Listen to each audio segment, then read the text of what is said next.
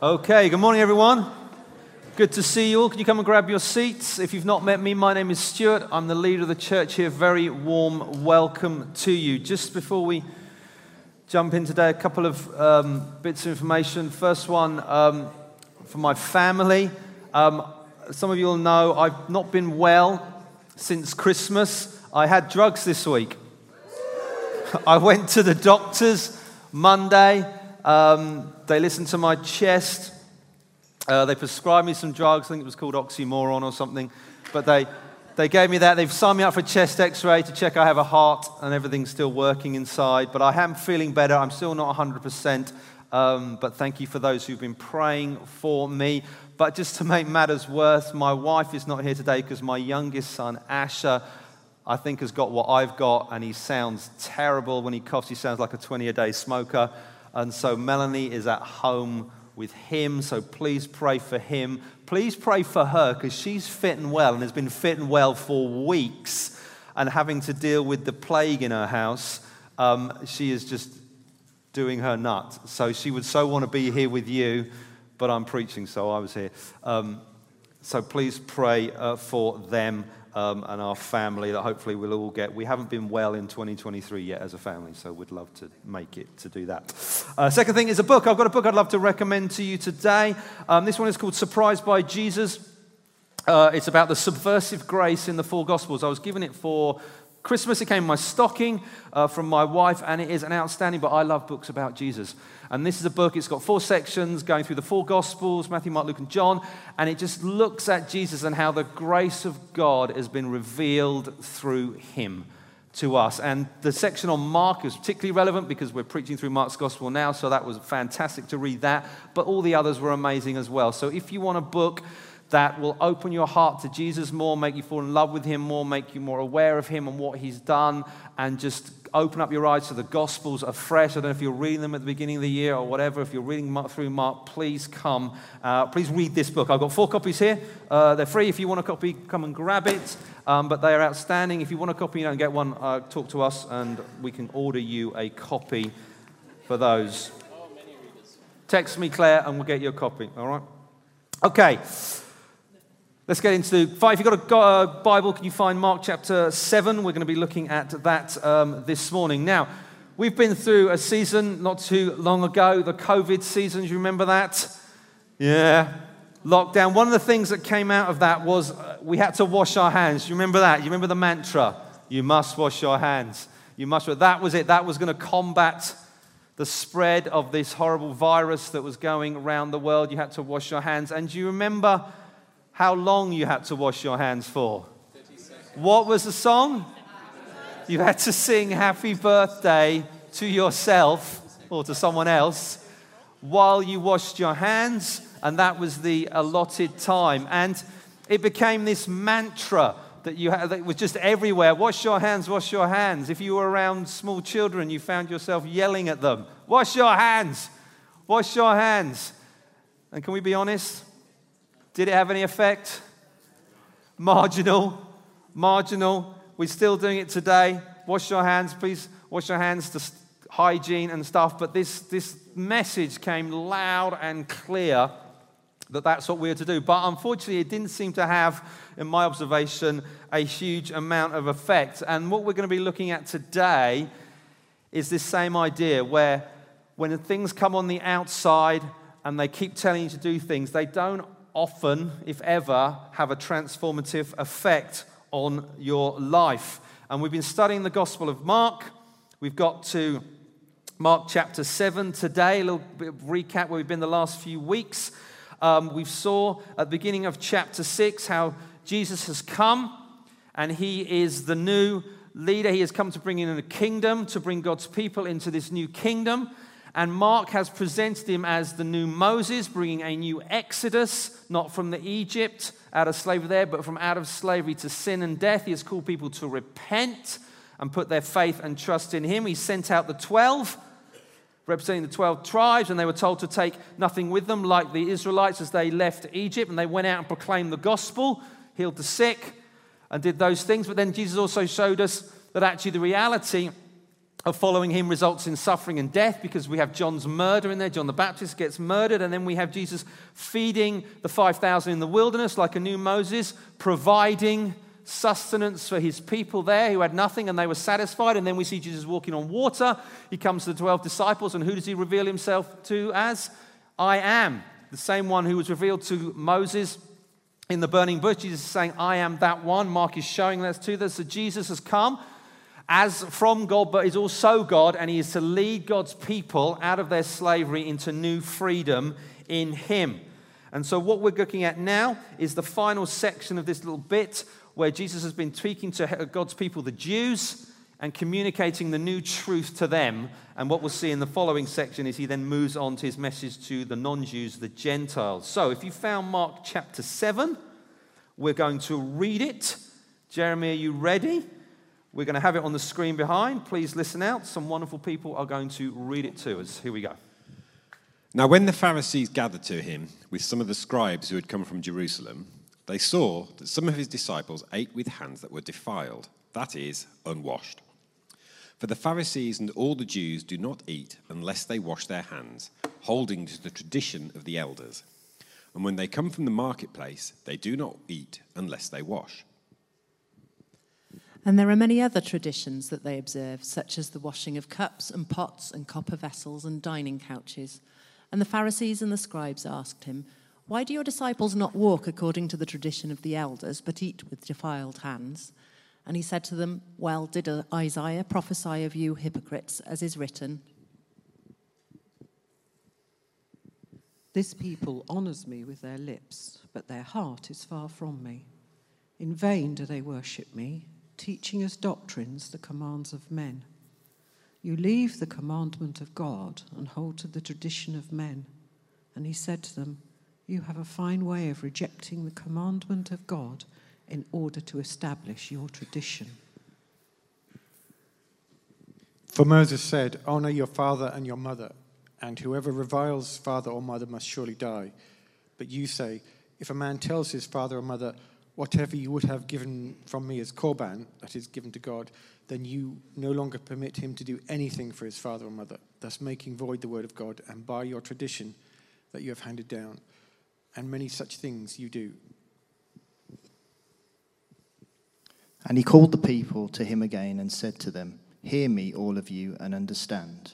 There is nothing outside a person that by going into him can defile him, but the things that come out of a person are what defile him. And when he had entered the house and left the people, his disciples asked him about the parable.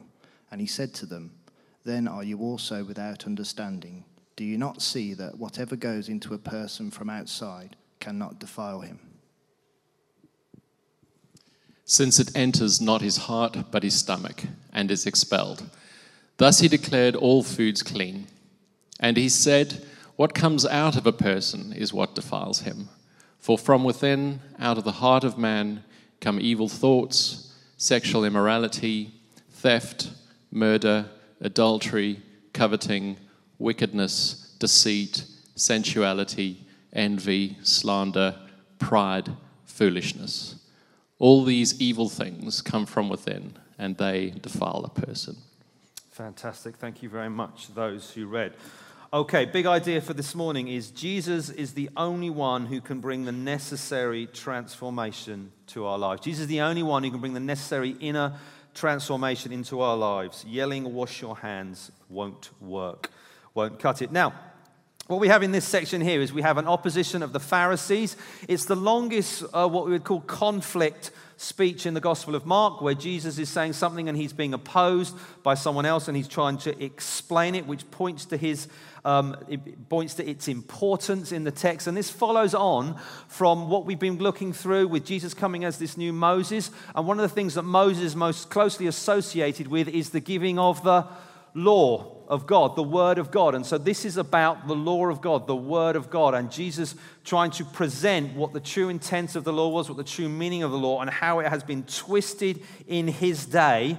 And actually the law doesn't bring transformation. More rules don't bring transformation. Jesus is the one who can only bring inner transformation in people's lives. So let's go through this section by section. Well, first one we'll look at, first 5 verses, the accusation. So what we have, the Pharisees have returned. We saw them in chapter 3, and they were the scribes, but it's the Pharisees who take center stage. They've come down from Jerusalem, which was the religious center, so where everything was happening, where the temple was, the worship of God, all the ceremonies, the sacrifices happened there.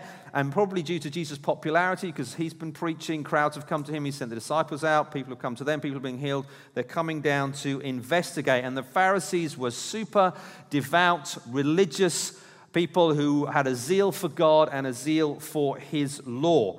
And so they come down and they want to know why Jesus' disciples are not washing their hands.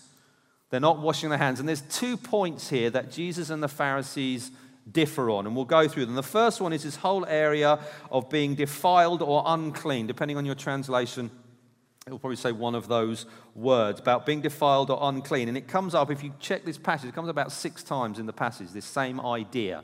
And what this idea was, it wasn't to do with sin. It was to do with ceremonial purity to approach God. When we did the sermon series on Leviticus, into his presence, and we went through the whole book of Leviticus, it dealt with that in there. That there was, you could be clean and unclean before God. God set the standards. God said what was clean and what was unclean. And if you were unclean, you could do things to become clean. And it was about ritual purity to approach God, particularly relevant for the priests who ministered in the tabernacle and responsible for the sacrifices. So that's what the issue is about. Now, according to the law, meaning God's word, found in Exodus and Leviticus, it was only the priests who had to do this hand washing. They were the ones who were responsible because they were the ones who were ministering in the tabernacle toward the presence of God. And actually for people to do it was only on very limited circumstances. But what happened is during the period of the exile, where the people of God had come out of Egypt, they'd settled in the promised land, and through repeated failures and sin, they'd been taken over. The kingdom had been destroyed. They'd been taken off into exiles. Then under Nehemiah, they'd come back, reestablished the kingdom, and reestablished the temple and what was happening there. But then, of course, the Romans come in, and they're the current occupiers. So we have this Gentile incursion and presence on the people of God. And in response to that, the Pharisees, in their zeal for God's law, made more and more rules to try and protect God's law and protect God's people. So you had the law of God, which we can read in our Bibles, but then what they had done is they added more things, saying, well, you've got to wash hands before you have a meal to make sure you're pure. And if the meal was a particularly lengthy one, you might have to wash your hands multiple times during the meal to make sure that you're ceremonially clean. It says in the text that if you come back from the marketplace, because in the marketplace you might mix with Gentiles, non-Jews, or you might mix with other people who are unclean. You wouldn't know, so you've got to make sure you wash when you come back from the marketplace. And it says also your utensils and the dining couch, that needs to be washed in case you transfer it, because if I'm unclean and I touch it, that becomes unclean. So you've got to make sure everything's washed. And that's what they're telling the Jews. And Jesus is not on board with that. And the second thing is the tradition of the elders, which comes up multiple times in this passage. It says tradition of the elders or your traditions. And what this was a body of teaching that had grown up over the years, over the generations, and it was designed to act as a fence around God's law. So you had the law of God. This is what the law says. And then out of that, people will ask, well, what does that mean? How do I apply it? And a body of teaching would grow up around that, and that acts as a fence. Well, if you did that, then you won't break the law. But the problem was that with that is that the Pharisees then believed the tradition of the elders, this oral law, was then on a level with God's word. So you've now got problems where actually these traditions of men, these kind of teachings that have come out, that's now on a level with God's word. That's as authoritative as the word of God. So if the word of God says something and the traditions of the elders says something, they're suddenly on a par with each other. And so what we've got is they're saying your disciples aren't washing your hand, which you cannot justify from the Old Testament. You can't justify from the law. And so what they're saying is actually you're breaking the traditions of the elders, and that's bad. You can't do that because that's on the level with like breaking God's law. And so that's what the accusation is. That's what the Pharisees are coming. They're basically accusing the disciples, Jesus' disciples, of breaking their traditions. And that's bad. And they come with an accusation saying what you're doing is wrong, or what your disciples are doing is wrong. And so what they've done is they've added to God's law, and they're using it like God's law. And so how does Jesus respond? So we get to his response starting in verse 6. And if you were following the text, his response isn't, we wouldn't define it as a happy one. You know, it's like it says, first he goes to prophets. He says, I'm going to quote Isaiah, one of the big prophets from our Old Testament. And he's saying, Isaiah was talking about you. Hypocrites, he says. And the hypocrite was a theatrical term, because back then when the Greek plays were playing, they would wear masks. That's how the characters, you know the characters, because they have a different mask on. And it's someone who's acting a role, but they're not actually that role themselves. And he's saying, you're like that, you're a hypocrite. You're wearing the mask. He quotes Isaiah 29:13, and he says, you've got noble sentiments, but it's divorced from your heart attitudes. As your lips say one thing, but your hearts are far from me. And what you're doing is you're teaching the commandments of men as if they are the commandments of God.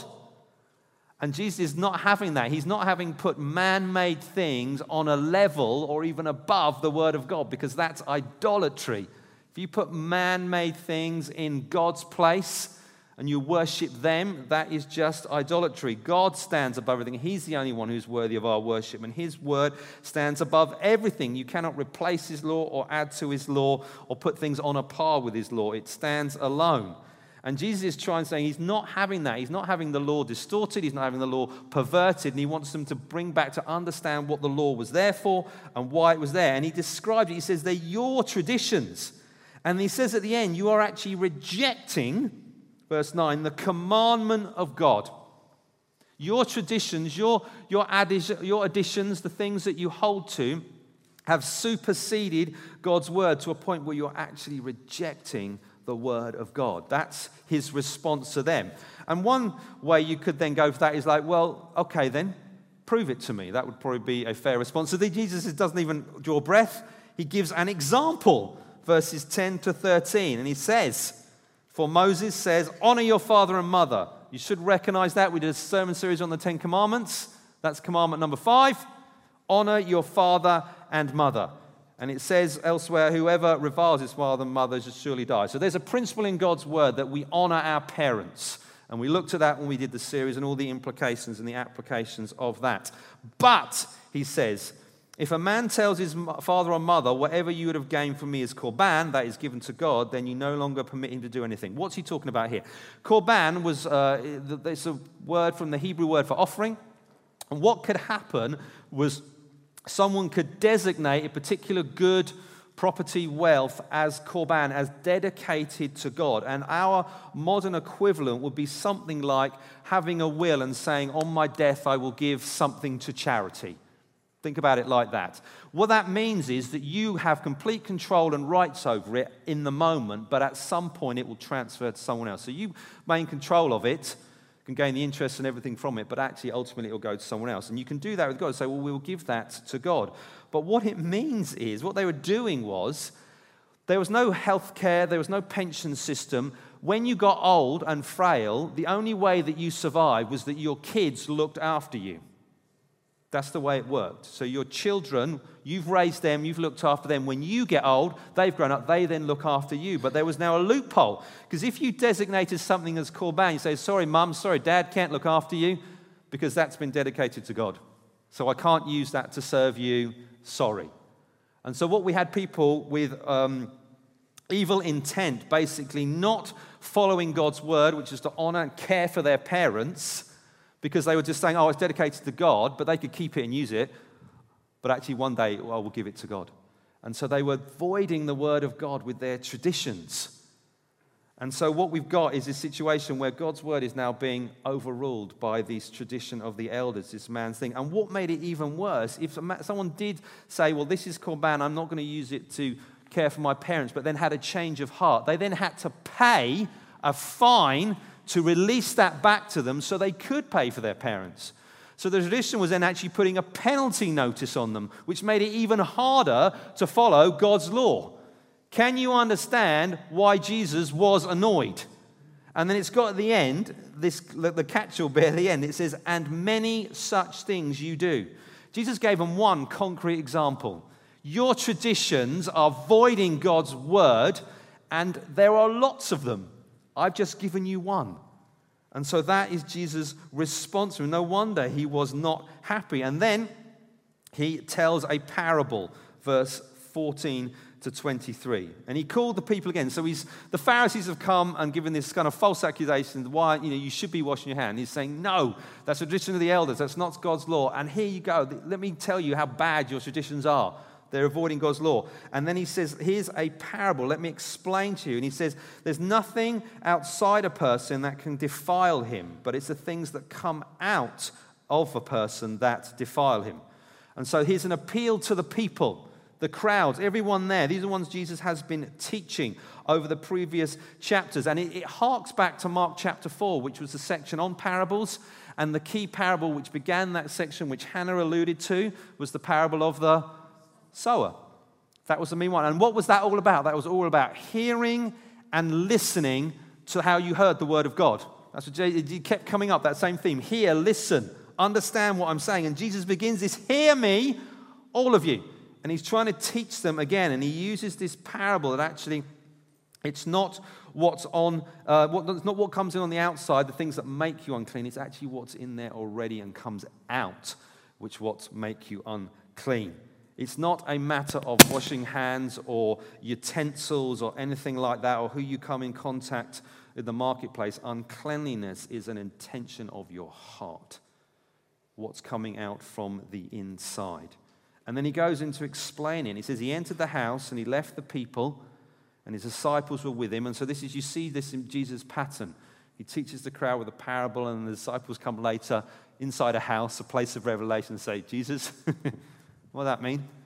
Tell me about it. Explain it to me.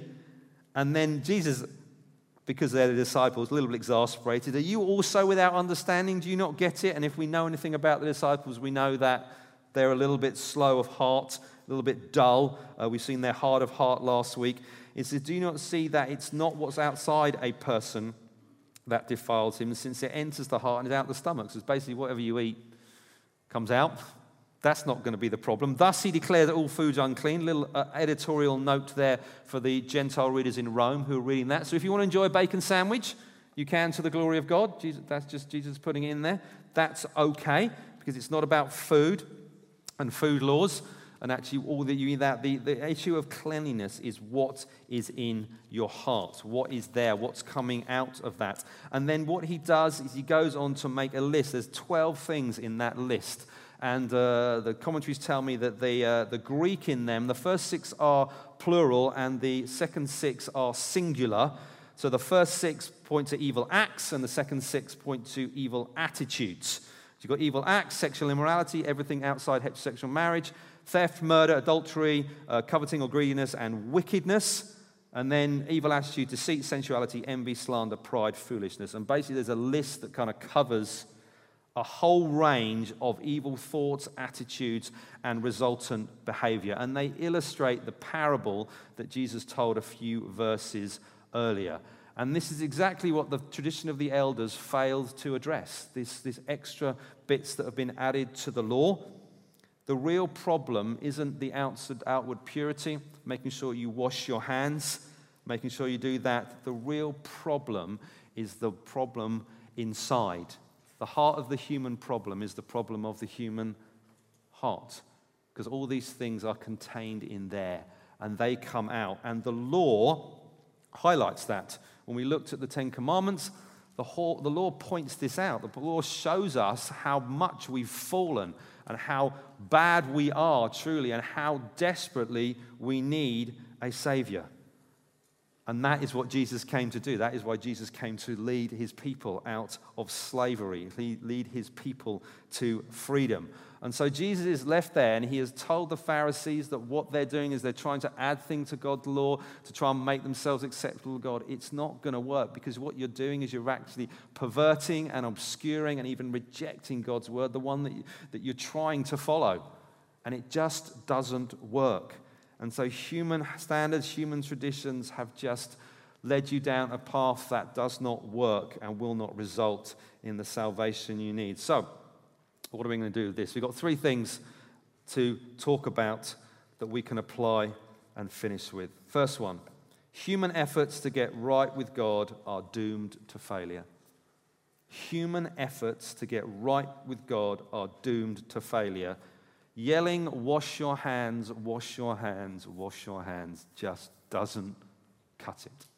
It just doesn't work. The Pharisees were zealous for God. In one sense, they were the bad guys, but they weren't bad guys. They were trying to follow God. They were just doing it the wrong way and failing miserably and taking others down with it. Their effort had totally missed the point. They couldn't see that their outward activity failed to deal with the inward problem, which was a hard and sinful heart, which is what Jesus had been pointing out. He said it to his disciples and others. That was the problem. The problem is your heart. And no amount of external activity and things you add can deal with that.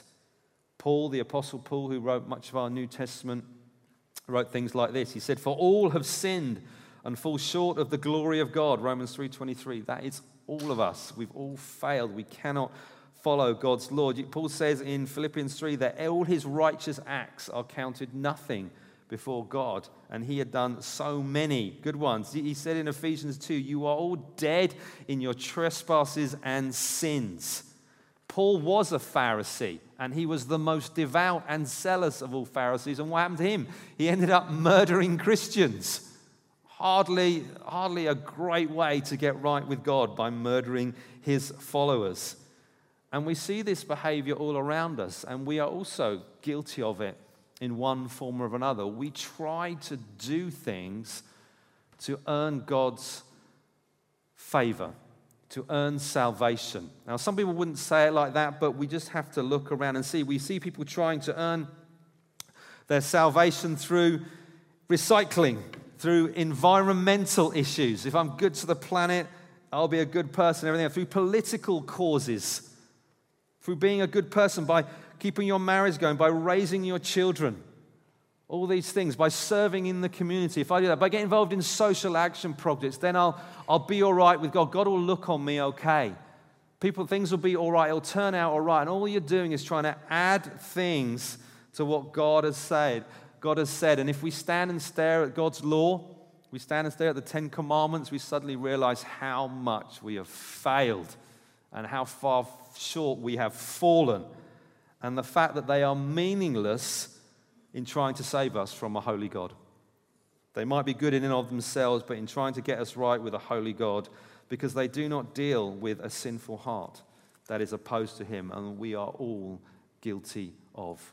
We all fall short of God's standards. We all fall short of our own standards, let alone God's. What is it? January 29th. We've probably all broken our New Year's resolutions already, haven't we? Because we set these standards, we can't even meet them. We just fall short constantly. And so our human efforts just don't work. Number 2, only Jesus can bring inner transformation. Only Jesus can bring the change in heart that is required. Only Jesus can bring the dead to life. Only Jesus can forgive the guilty. Only Jesus can replace a hard heart for a soft heart. Only Jesus can cause us to be born again. And how does this happen? Well, Jesus was who he said he was. He is God the Son, come to earth. He lived a perfect life. He died a death on the cross in our place for our sin. He ushered in the kingdom of God, where there is new life and new hope. And anyone who turns to him, repents of their sins, put their faith and trust in him, will have eternal life. Not just in the future, but beginning now. A transformed life. And Jesus sent the Holy Spirit to be with us, to bring new character into us, to develop that and grow that. And if you're here and you don't know Jesus for yourself, I want to offer you the opportunity to come to know Jesus for yourself, because he's the only one who can bring that. You trying to earn your way to God just won't work. You will be crushed under your own efforts and your own standards, which you will just fail it again and again, let alone God's standards. And so Jesus is the only one who can bring hope and life to you. Third one, a transformed life leads to transformed behavior. Now, the great news is, if you are a Christian here, You have been transformed. Paul writes to the Corinthians, he says, if anyone is in Christ, he is a new creation. The old has passed away, the new has come. And with this new creation comes a new heart and a new desire. If you have turned to Jesus and you have put your faith in trust in him, you have been declared not guilty. Your sins have been dealt with. The price has been paid. You have been made righteous before God. You've been adopted into his family. You've been given a hope and a purpose in this life now and into the future. You've been filled with the Holy Spirit that you may walk with him, you may serve him. Our fundamental nature and character has been changed. Here's the thing. We now want to wash our hands.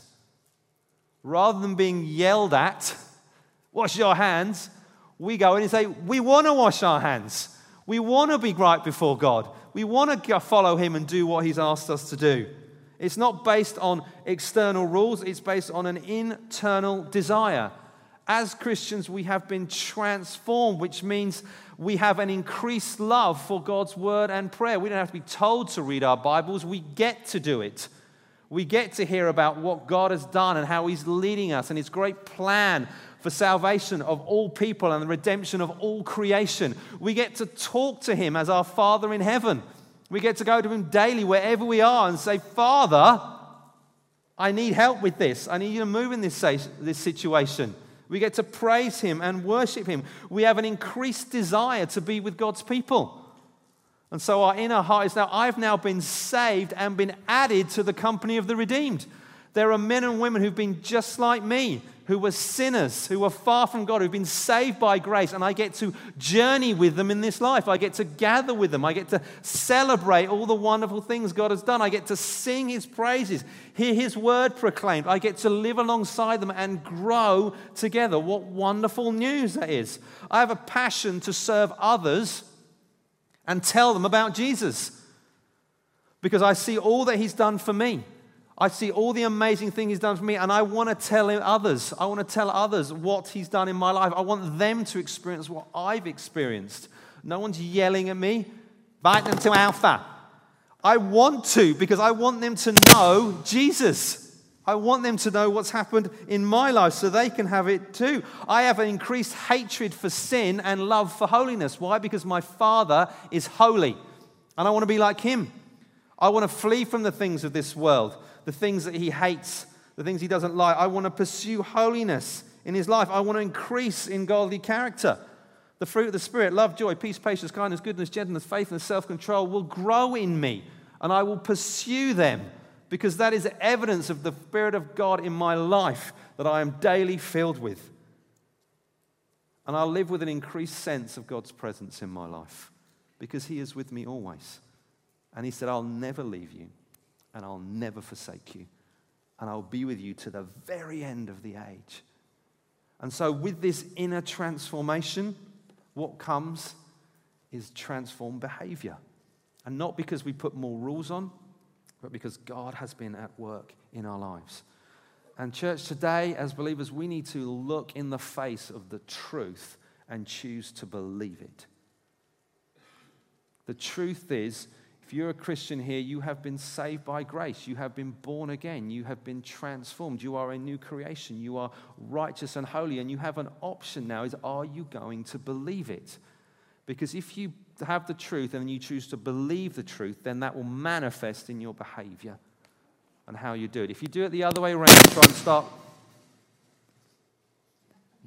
you try and start with behavior and work your way back, it just will kill you. Start with the truth. That's why we always start with singing it. We need the truth. We need to be reminded. It's a firm foundation on which I'm standing. He is the beautiful one. I'm going to worship him. And I'm going to choose to engage with that. And then that affects my behavior, affects how I treat people, affects how I come to God. And so we're going to end now. And I just want to pray for us as the people of God, that we would be men and women who engage with God, who love God, who believe his truth, who live transformed lives, who stop trying to earn our way to God. Do you want to stand? I'm going to pray for us. And the band come out, and then we're going to sing.